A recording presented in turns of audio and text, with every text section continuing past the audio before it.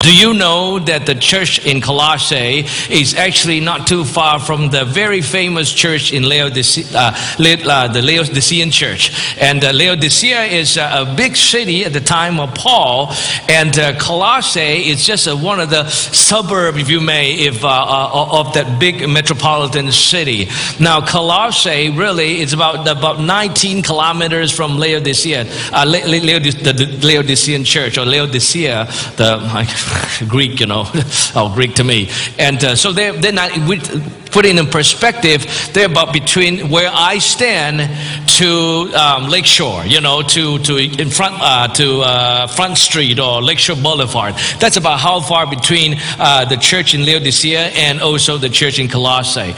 Now, the book of Colossians is very interesting because it was written by Paul as an apostle to the believers in Colossae. But he actually never started the church in Colossae. Paul never started a church in Colossae. It was one of his disciples called Epaphras that started the church in Colossae. And Paul was just the father of the congregation, and they all loved him and respected him and so forth. So when Paul was writing this, he was actually sitting in Rome, supposedly, quote unquote, inside the prison, because he was waiting for his trial in front of Caesar.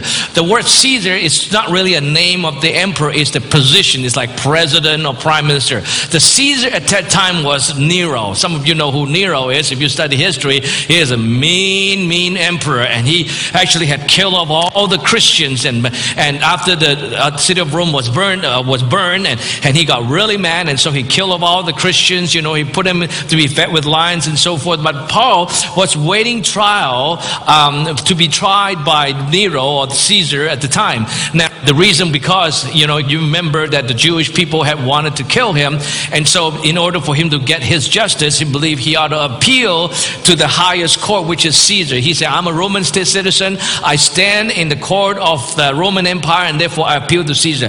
And that's the reason why now he's found himself in Rome waiting for trials. Now, his prison is not like the prison that we know of today. If you read Acts chapter 28, and you will know that Paul's prison is what we know today as house arrest. The Bible says that he had rented out his own quarters, and that he could freely preach and visit, have people visit him anytime he wants. In fact, he had held some big meetings in his quarter, pretty big quarters. And so, people would send supplies to him, and he would be entertaining guests. And so he was able to freely move around within his quarter, and so it was like a house arrest. It was that place that Paul had written the book of Colossians and sent it out to the churches in Colossae and also Laodicea and different places. But so Paul really was an apostle writing this to the church, which is his own spiritual son has birthed. And so as he wrote this, and he wrote it with a heart of great thanksgiving and so forth. It's almost like seeing your grandchildren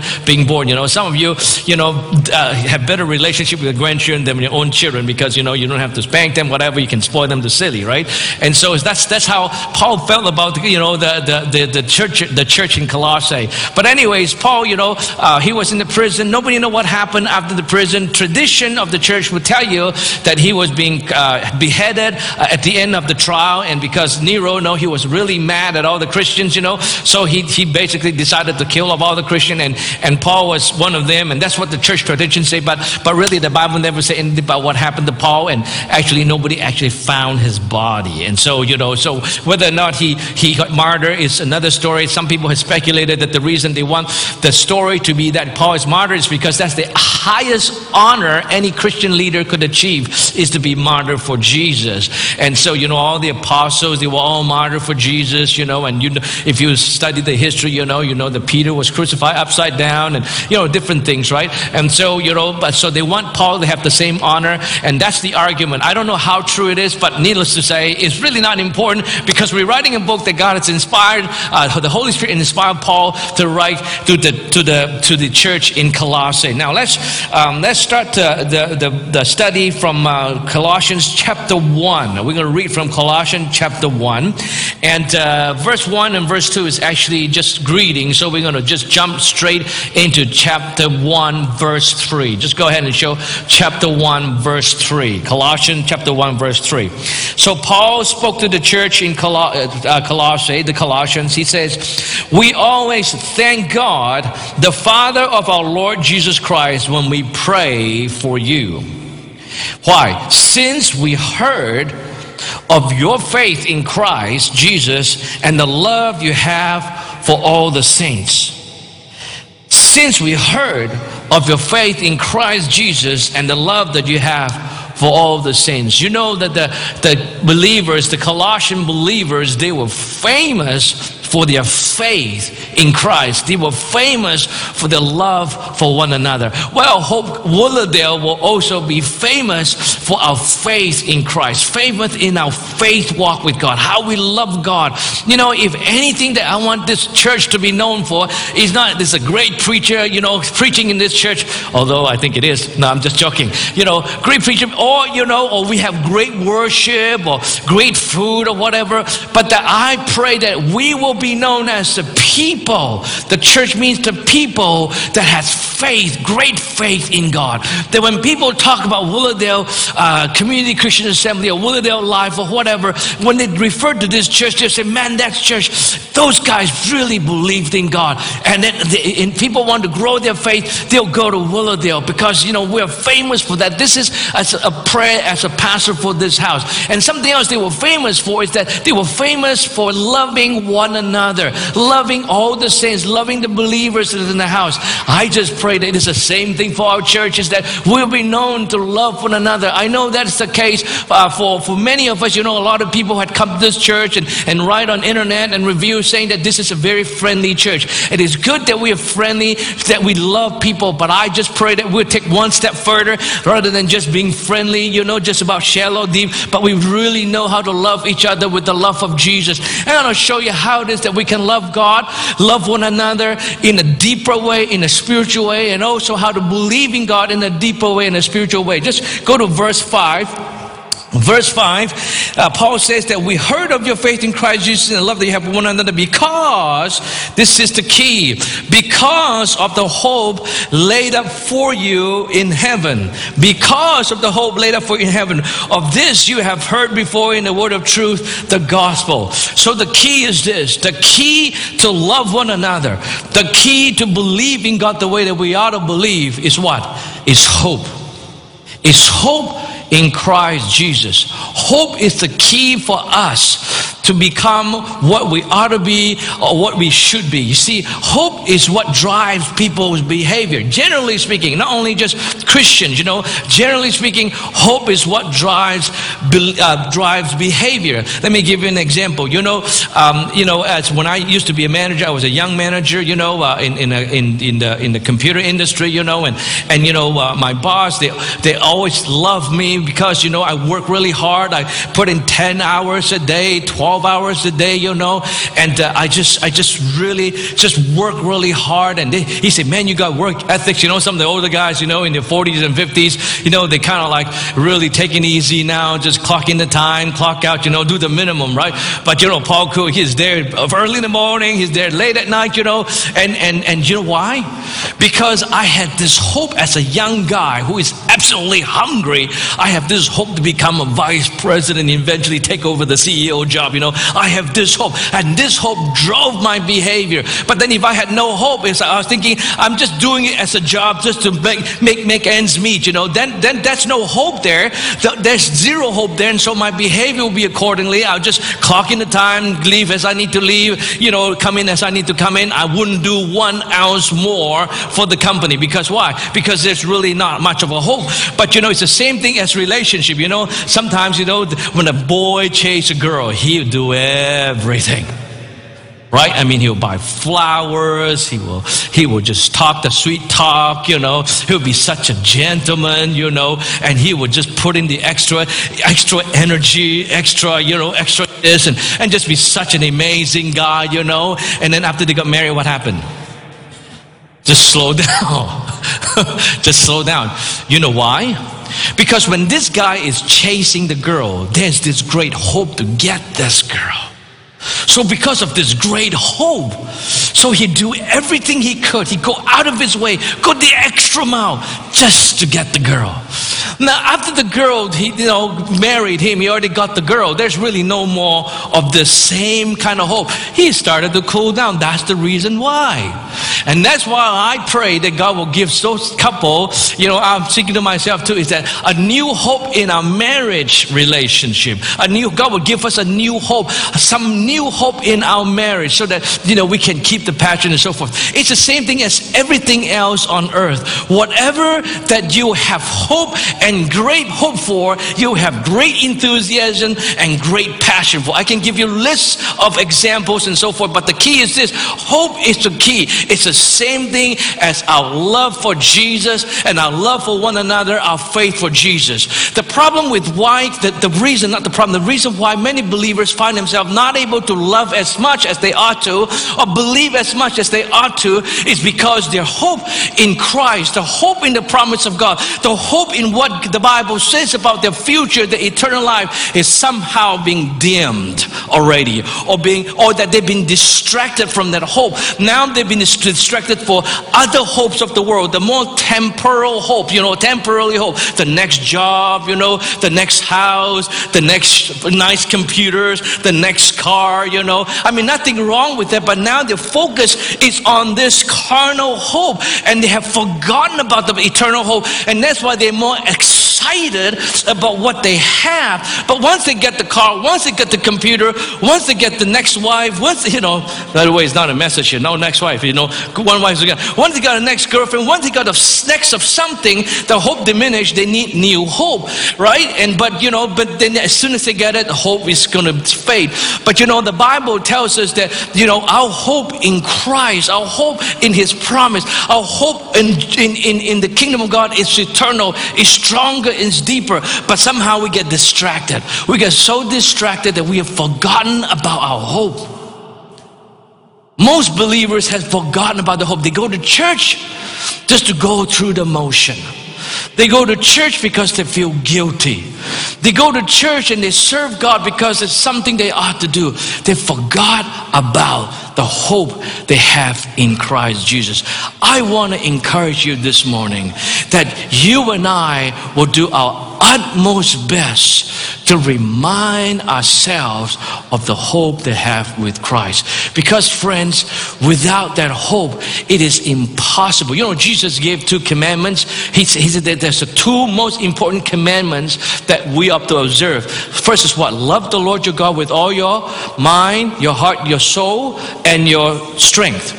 Right? Love the Lord with all your mind, soul, and strength. I don't know whether it's the right order because I don't have a photogenic memory like some people in this church, But love the Lord your God with all your mind, soul, and strength, and love your neighbor as yourself. This is very difficult to do if you don't have hope. You think to yourself, why do I need to love God that much? Why do I need to serve? Oh, friends, I tell you, when you are reminded of the hope you have in God, when you remember that the only reason why we exist is for that eternal hope, oh, I'll tell you this. You will be so excited to want to serve God. You'll be so excited to want to love people. Instead of putting your hope on this earth, hope about better career, hope about better this or that temporal thing, now you place your hope in heaven. Friends, I tell you, it will be no problem for you to sacrifice. It will be no problem for you to love people. It becomes a natural thing for you. See, hope is the key. If you lose the hope, you lose everything. Now, what is it that you're hopeful today? I really pray to God that He'll renew your hope. A lot of people ask, how is it that I can renew my hope? What is it that I do? Because it's like everywhere you turn to, the world is calling our name. Come, see how pretty this car is. New car is calling your name. New job is calling your name. Money is calling your name. Television show is calling your name. And the girl is calling your name. Girls, they're calling your name. Guys, they're calling your name, for the girls, right? And a lot of things are calling your name and distracting you. The minute you wake up, your phone rings, message coming in, this, that, the other thing. How is it that you can maintain and renew your hope? This is what I believe you and I can do this week. I'm just preaching the first portion of the very first portion of what I want to preach. So you can see this whole thing probably lasts for the whole summer, for this whole study of Colossians. But the point is this, is that the way that you renew your hope is this. You spend time in the morning before you get started reading the Word of God. Why is that? Because in the Word of God, it reveals the eternal hope. It reminds you of the eternal hope that you have in Christ, who you are, the promises is given to you, and not only in this lifetime, because the Bible says that if our hope as believers is only on this earth, we are the most miserable man of all. And that's why a lot of Christians are quite miserable. Because you see, they've been told that, you know, their life is very restricted, which is not true. And they've been told that life is not fun, which is not true. And that, you know, if they keep all those rules, and they will have a healthy and provided life. That's such a lie. That's such a lie. And so they live in a very hopeless situation. Why? Because their hope is only on the present time. And that's why they're miserable. Friends, I want you to switch your hope this morning from the current to eternal. And staying in the Word, staying in His presence is what keep your hope alive, and therefore keep your faith alive, and therefore keep your love alive. It is impossible, nearly impossible for anyone to keep their hope alive if they're not connected to the Word of God. See, it's one thing that for you to come here and sit in the church once a week. As you come, you know, you're renewed, your faith is renewed, and God speaks to you, and you associate with believers, and so you become happier, become more excited. But as soon as you leave this place, everything in the world is screaming for your attention. And how can we stay focused of the eternal hope? The only way to do it is consistently staying in the Word. You know, when you read the Word in the morning, you read His Word. You know, don't just read the Word because you have to. Look for hope in the Word. Look for the hope of God in the Word. You know, if you read the book of Acts, you know, Acts is a pretty amazing book. You'll see tremendous amount of sacrifices are being made by the believers. As they make those sacrifices and they pour out their life, they started to see amazing move of God in their personal lives and in the church. There was this mighty move. And you know why? Because they had this amazing hope always front and center in front of them. You know, the church in the first century, they were actually more hopeful about eternity than we do, because a couple of thousand years later, you can imagine a lot of philosophy, a lot of theology is trying to speak down on those hope. But if you read the book of Acts, they actually believed that Jesus was coming back imminently, and that's why the hope was very, very strong. I just pray that God will open up your eyes this morning to see His hope. And let that hope be the motivating factor for you to become alive in God, in your love for God, in your passion for people, your passion for Christian believers, your passion to pray, your passion to do everything that you think you're supposed to do. You know, let me say this last thing, then I'm going to close. When you truly have the hope that you ought to have, when you have the hope of Christ front and center, do you know what's going to happen? Everything about what you need to believe, how you need to believe, how you need to love will become such a natural thing. You don't even have to put up an effort. It becomes a natural thing. It's as natural as a young man having an infatuation with a young woman. Is that you don't need to tell the young guy how to buy roses. You don't need to tell the young guy how to treat the girlfriend right. You don't need it, because it's natural for him to go out of his way to do what he needs to do. Why are some people working so hard in school? Because they know there's hope for a better future. Why are some people, in fact, I would say that in this city, most of the people in this city are immigrants. You know, statistically saying that over 50% of the people in this city were not born in the city. They come from other provinces, they come from other cities, they come from other countries. And so they were not born here. Many of them came here for an opportunity. They have this hope, temporary hope nonetheless, for a successful life. And that's why some of them working multiple jobs. I just met a young man this week. He just gave his heart to the Lord. And he tells me that he works 7 days a week. 7 days. I think he says 11 hours. I can't remember. That's brutal. How did he work 7 days a week and 11 hours? Because he had this hope to build a new life for himself. Friends, I want to tell you this. There is a bigger hope than this. Yes, good to have those hope, but there is a more deeper, more profound hope than you can have. I pray this morning, Holy Spirit, even as I speak to the congregation, as I minister to them, Lord, that you will speak to them and you'll give them hope in their heart. The hope that never fades. The hope that is renewed. And that they will meditate day and night. They will not allow the chaos in the world to distract them. They will not allow the temptation of the world to distract them. Holy Spirit, even as I speak, for those who are in this room and for those who are watching, oh Father, some of us have lost hope even in this life. We have lost hope even in the next near future. I pray, Holy Spirit, now, even as I speak, you begin to birth new hope in every single individual's heart.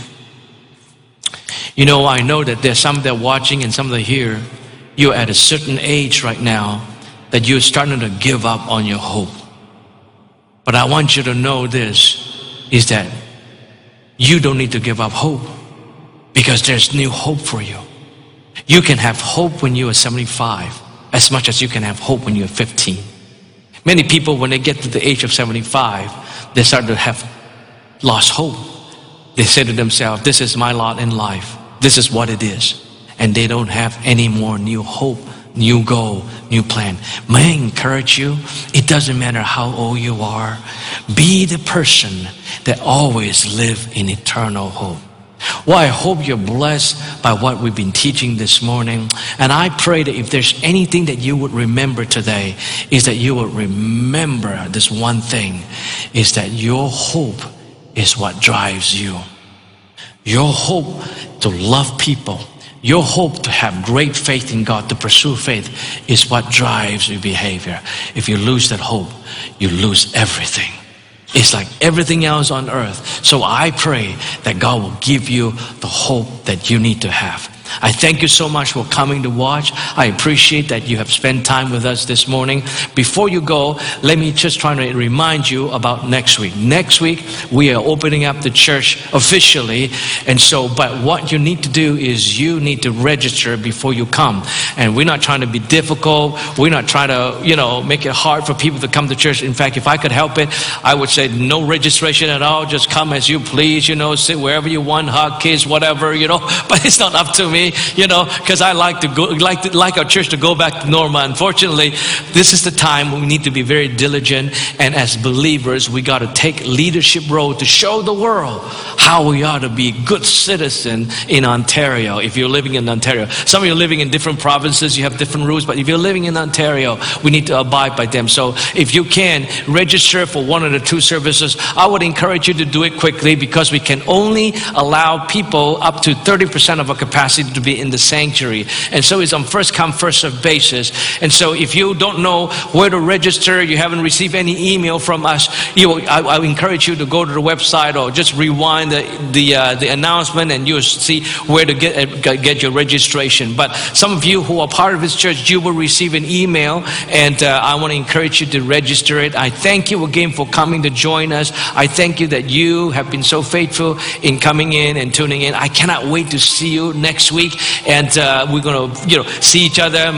We won't be able to hug, unfortunately. Can't even do high five, but we'll wave at each other and love one another. But it's quite a different experience coming to the church. I know you know that. But some of you still want to stay on the internet. You're comfortable, and bless you. We're not going to force you. Just do what you need to do. And some of you have health issues. Again, if you have health issues or you have some kind of symptom, please don't come. Stay at home, and we'd rather you stay at home and be blessed us and then coming. But I know that we human beings, we are social creatures. We need to touch each other. We need to see each other. And that's why we're in the house of God. And that's why there's so many people in the Dream Team that are here today. And so I want to encourage you, when you receive the email, just go ahead and register. I will see you next week. Thanks again for watching. God bless you and goodbye.